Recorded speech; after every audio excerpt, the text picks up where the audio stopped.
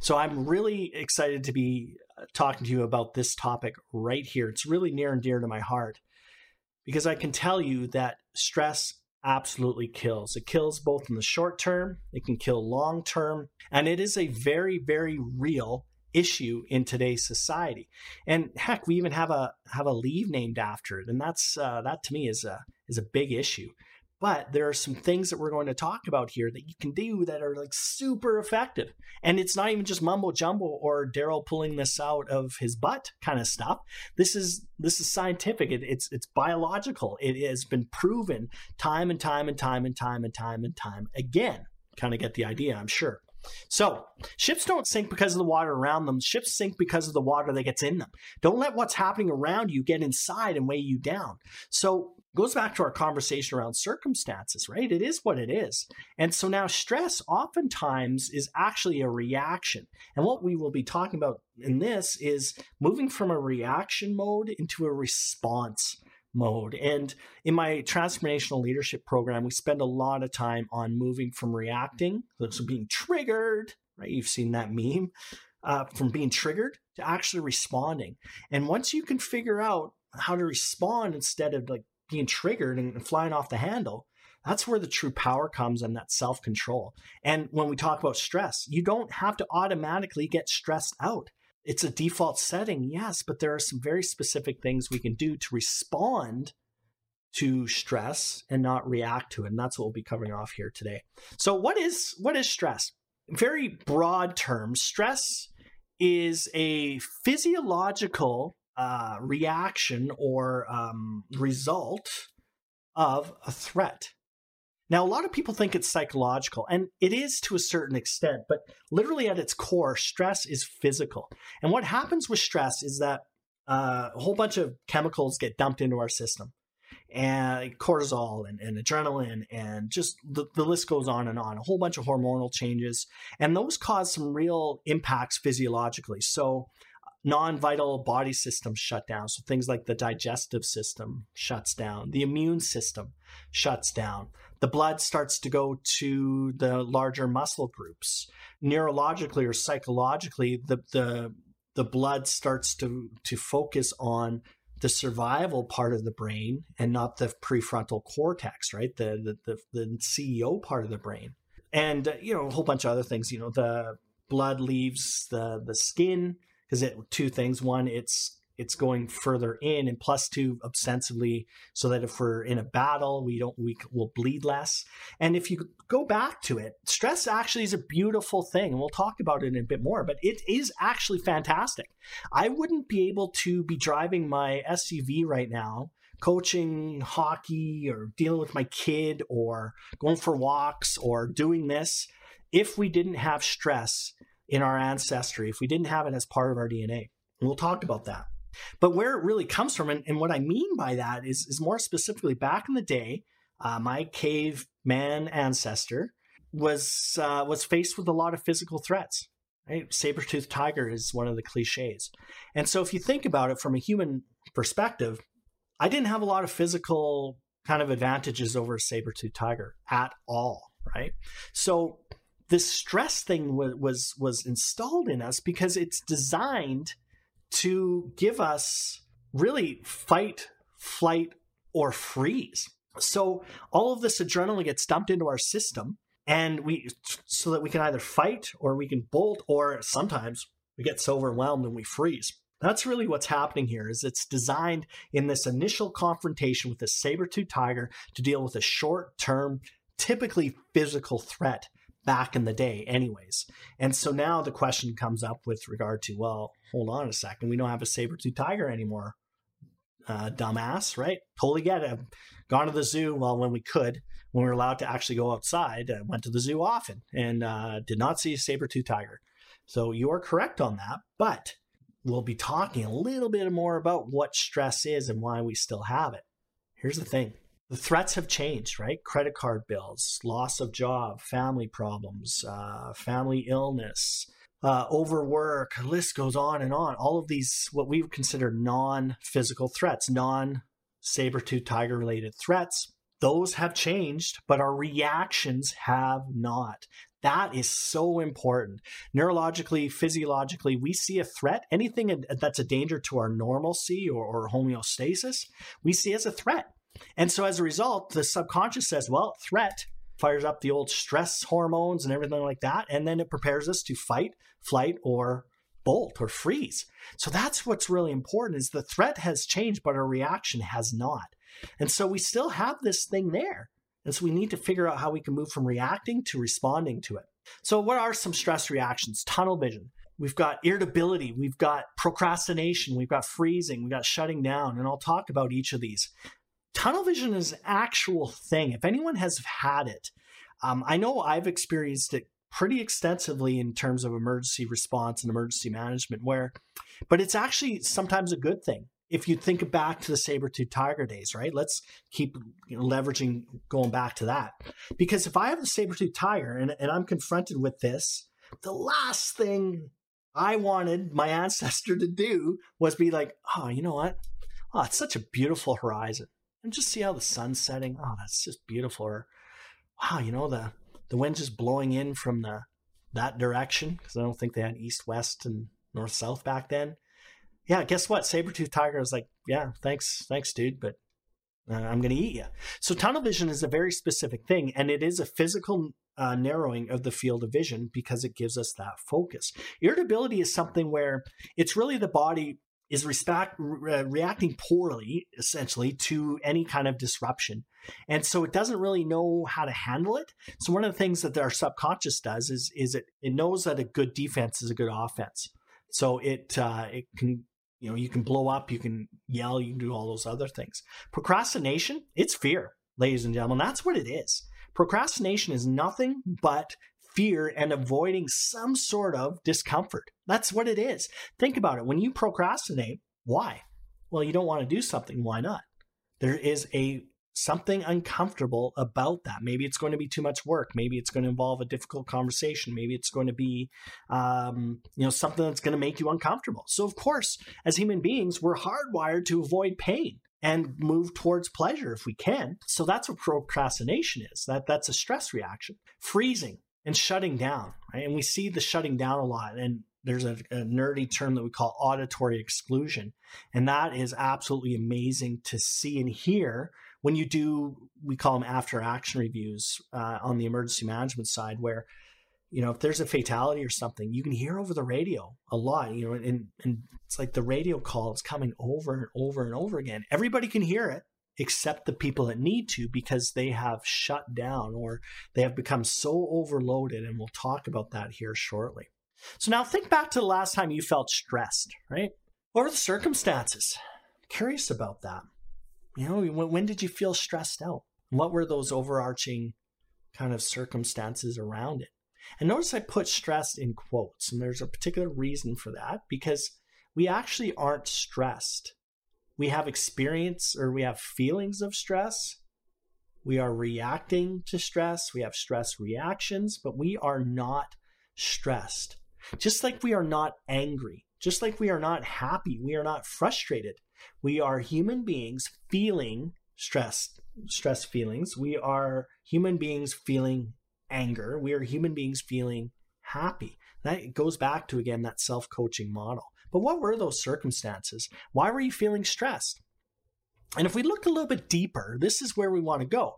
Perception of control, lack of control. That is such a big stressor, because remember, think about that perception of lack of control. That is such a huge stressor to human beings. Because if you think about it, last time you were under stress, chances are you didn't give power or control away. Chances are you brought it in, because that is what the subconscious wants. That's what is comfortable. It's kind of a misnomer that we will rise to some heroic level under stress. It's not it at all. In fact, we go to our lowest level of effective training and experience. And there is no greater stress, or often no greater stress, than this perception of lack of control. And that is so important. So as a leader, think about that. Are you putting your team and team members into a situation where they don't have any input, where they don't have any control over? So that will automatically drive stress up. Judging someone or expectations can be stressful, where you expect them to be one way, but they're not. And I've talked a lot about, Navigate from where you are, not from where you wish you were. Oh man, I wish I could, make a billboard out of that. And maybe someday I will. Or maybe I'll do a GoFundMe. Navigate from where you are, not from where you wish you were. Newsflash. I would much rather be on one of those huts in the Maldives there, the huts on the ocean. No offense, right? I love talking to everybody here, but I would much rather be in the Maldives.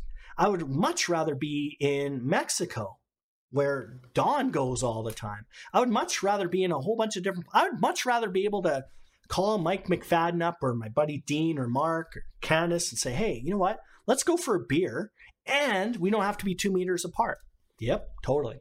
That's my that's what I would expect. That's what I want, but that's not the reality. So suffering is actually in that gap where I have an expectation and then there's the reality of it. And here's where the suffering lies, right here. This is the part that sucks. And so the expectations around, they should be this way, but they're actually this way. That stresses us out. That pisses us off. And so if we can figure out that whole expectation piece, then, we can go a long ways. So that's often a stressor. And just feeling overwhelmed. Man, if you're like me, you've got a to-do list, and then you have another list of things that you're supposed to do. And then you have a whole bunch of lists, another list that is things you want to do. And that just keeps piling up. So feeling overwhelmed, which kind of goes back to lack of control, right? You're out of homeostasis. You're not in control of your own life. You're not feeling in control of your own destiny. And that causes a lot of stress. Maybe there's probably a whole bunch of other things, but suffice to say, stress is actually a little bit deeper, right? And I was talking to Colin Boyd, a mentor of mine, who's literally an expert in communication, literally. And we were talking about why public speaking is so frightful for people. It's right up there with the fear of death. And one of the reasons is it is the ultimate, in some people's minds, it's the ultimate exposure of being judged. And we all have this deep-seated kind of issue. No matter how much work you've done, you still have this underlying issue or this fear that, are you enough? And so when you're exposing yourself into situations, you're being vulnerable, man, oh man, those can be tough. So those are stressful, right? You're being judged. Am I enough? And here's a bit of a newsflash, folks, just between us. People actually think way less about us than we think they do. Like, seriously, folks, get over ourselves, really. Like, I don't think about everybody all the time. Sorry, no offense, and nobody thinks about me either. And that's okay. No harm, no foul. But anyways, I digress. So let's talk about, this is a really interesting picture for me in that this is taken from Pine Lake tornado in 2000. So mid Alberta. And tornado ripped through this campground and a whole bunch of devastation, all those other things. We responded, and I'm literally, this picture was on the front page of our local paper, the Journal. And it's really interesting because I'm literally in the picture. So I'm the dude in the sexy orange pants and the orange vest with my hands in my pocket, sunglasses and hat. And I remember, so we responded down there and got the call. I don't remember if it was around 5 or 6 or something, maybe 6 or 7. I don't exactly remember, but call from our local detachment, RCMP detachment. And hey, Daryl, yeah, what's going on, man? He's like, oh man, it's bad. It's bad. We think there's as many as 100 people missing, and it could be in the lake. Like we don't know where they're at because this particular campground was right on the lake. So we're like, all right, well, we spool up, and that's where the whole self-coaching model. 99 to 100 people, whatever, they're presumed missing. Well, I'm not going to get wrapped around the axle around that quite yet because I've got a job to do. I have to be kind of emotionally detached. It just is.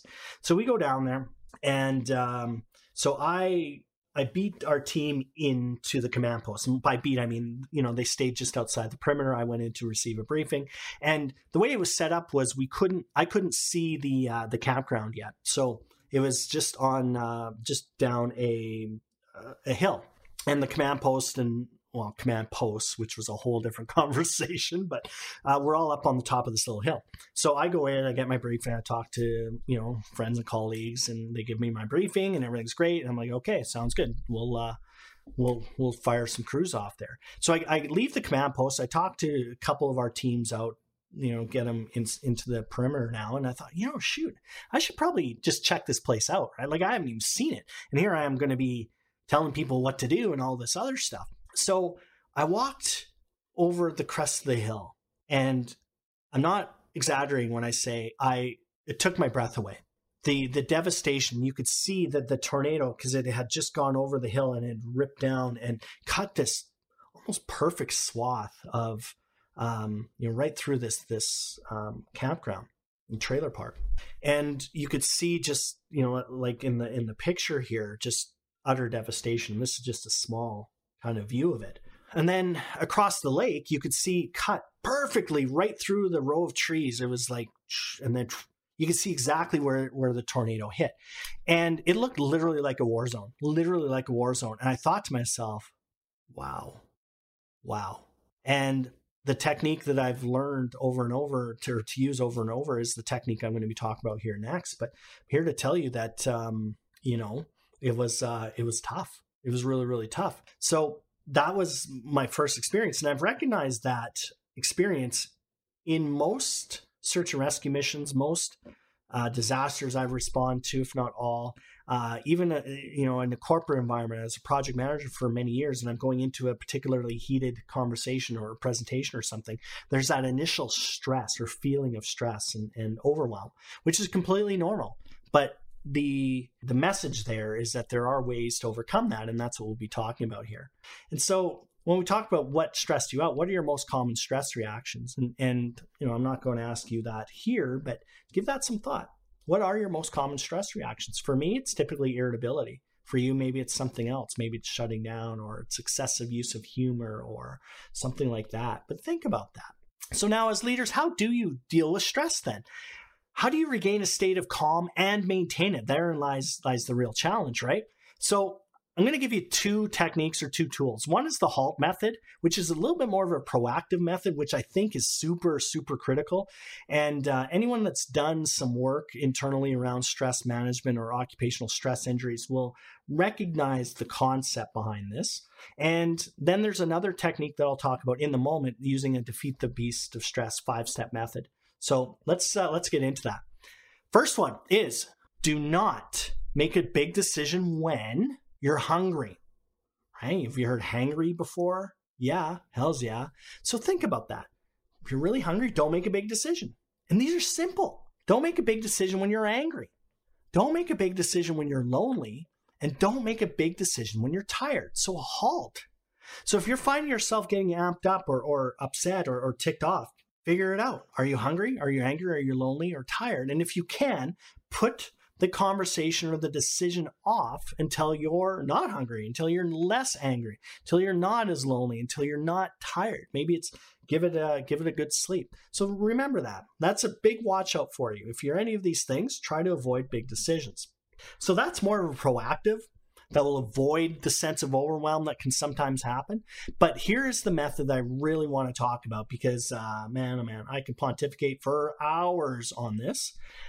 So let's talk about what is that kind of pathway to leading into feelings of stress. So an event or circumstances causes us to feel, quote unquote, stressed. Right? So remember, we have feelings of stress, but we aren't stressed. We're not stressed out. So as soon as we say I'm stressed or I'm stressed out, that takes away all of our power. It deprives us of the ability to process.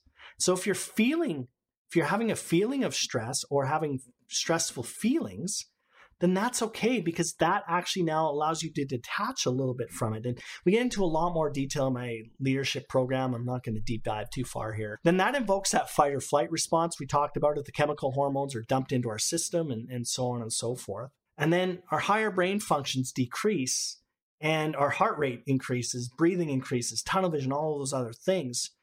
And now I just want to talk a little bit about something else here. And we call this the stress curve. So let's look at this. So when I talk about the higher brain functions decrease, heart rate increases, and so on and so forth. So on the left axis or the y-axis, you see performance. And then on the x-axis, you see stress, right? Okay, so let's take a look at what happens here. Now, there's going to be something really, really important to drive out of this conversation. So let's say that we have low levels of stress. And so what will happen is our performance will actually be pretty poor. It'll be really, really bad, actually, because we just don't have any skin in the game. So you're going to see things like boredom. You're going to see complacency. You're going to see, if anyone's worked in a fire hall, man, this is where you're going to see the practical jokes. You're going to see all of those other things, right? So now let's say that we start to turn the dial up of stress, okay? So we start to turn that up a bit. And what you'll see is our performance will actually increase because as we turn the stress volume up, we will react accordingly because remember, we're now galvanized to action. Now, what you're going to see, though, is something really, really important here. We call this peak performance right there. That's at the top of the apex. So we're going to see peak performance. We're going to be what we call in the zone, right? I think we've all heard that term, you're in the zone. Okay, so that's great. That's where we've reached that optimal level of stress and our performance reacts accordingly. Now, let's say that we continue to turn that stress volume up. This is what we're going to see. So what's important to recognize is we've drawn a curve here that goes up, up, up, up, and then it goes sharply down.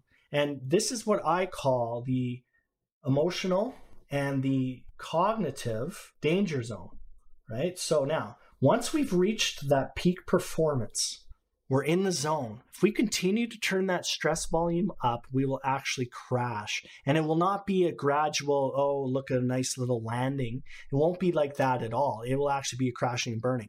Now, what's happening here is that essentially now we're talking about we've become overwhelmed.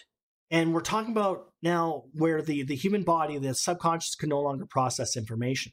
So what happens under stress, and this is the big, big problem when we talk about leadership, is that under stress, it becomes a matter of survival. So the CEO part of our brain, that prefrontal cortex, the part that's responsible for all of our decision-making, all of our good communication, all of our figuring out relationships, how, causing and effect, all of that stuff that makes us human, that goes out, that leaves. CEO packs up his little briefcase and leaves his brain office and says, okay, cave person, you're in charge now. This is a survival issue. So that's what happens if you've thought about why can't I communicate? Why can't I think under pressure and under stress? That's why.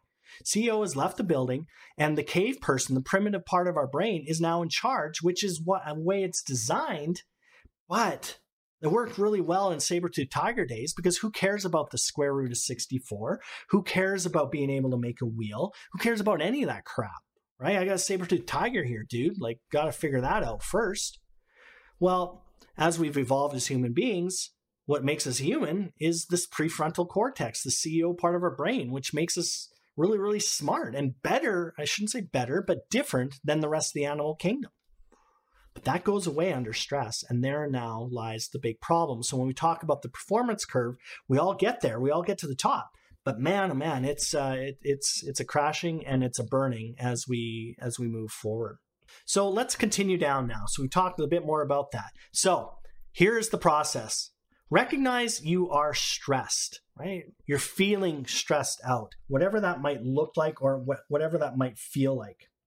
So now if we were to look at the next step here, right? So when I went across the cusp of the hill, this is now where I pause. I need to pause, take a little bit of a break, and then I'm going to take 2 deep breaths minimum. That's it so far, right?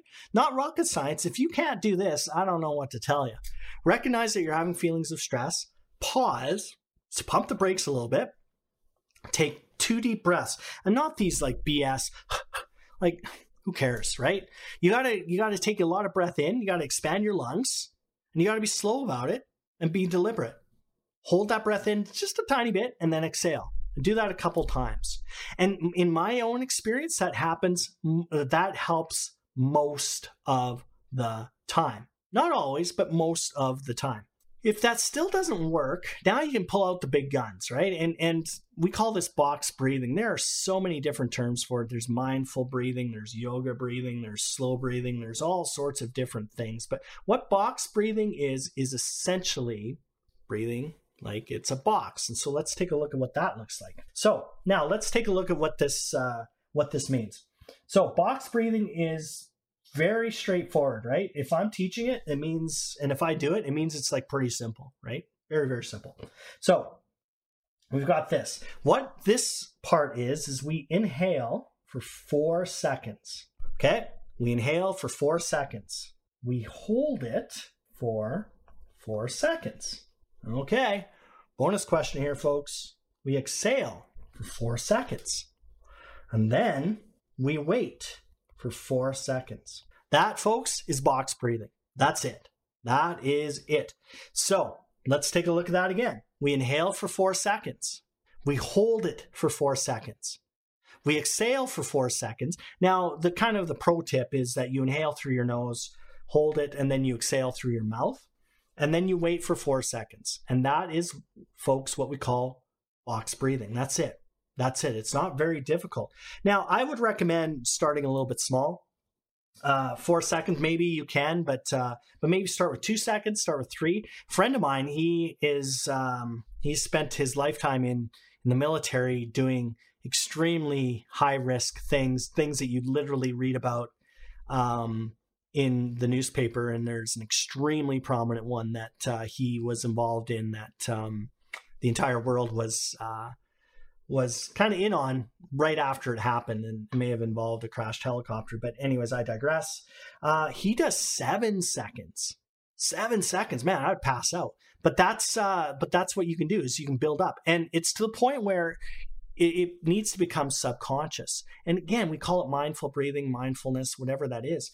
And herein lies the real benefit to it physiologically and scientifically, is it literally triggers what we call the parasympathetic nervous system, PNS, not to be confused with the other thing that sounds like PNS. I digress.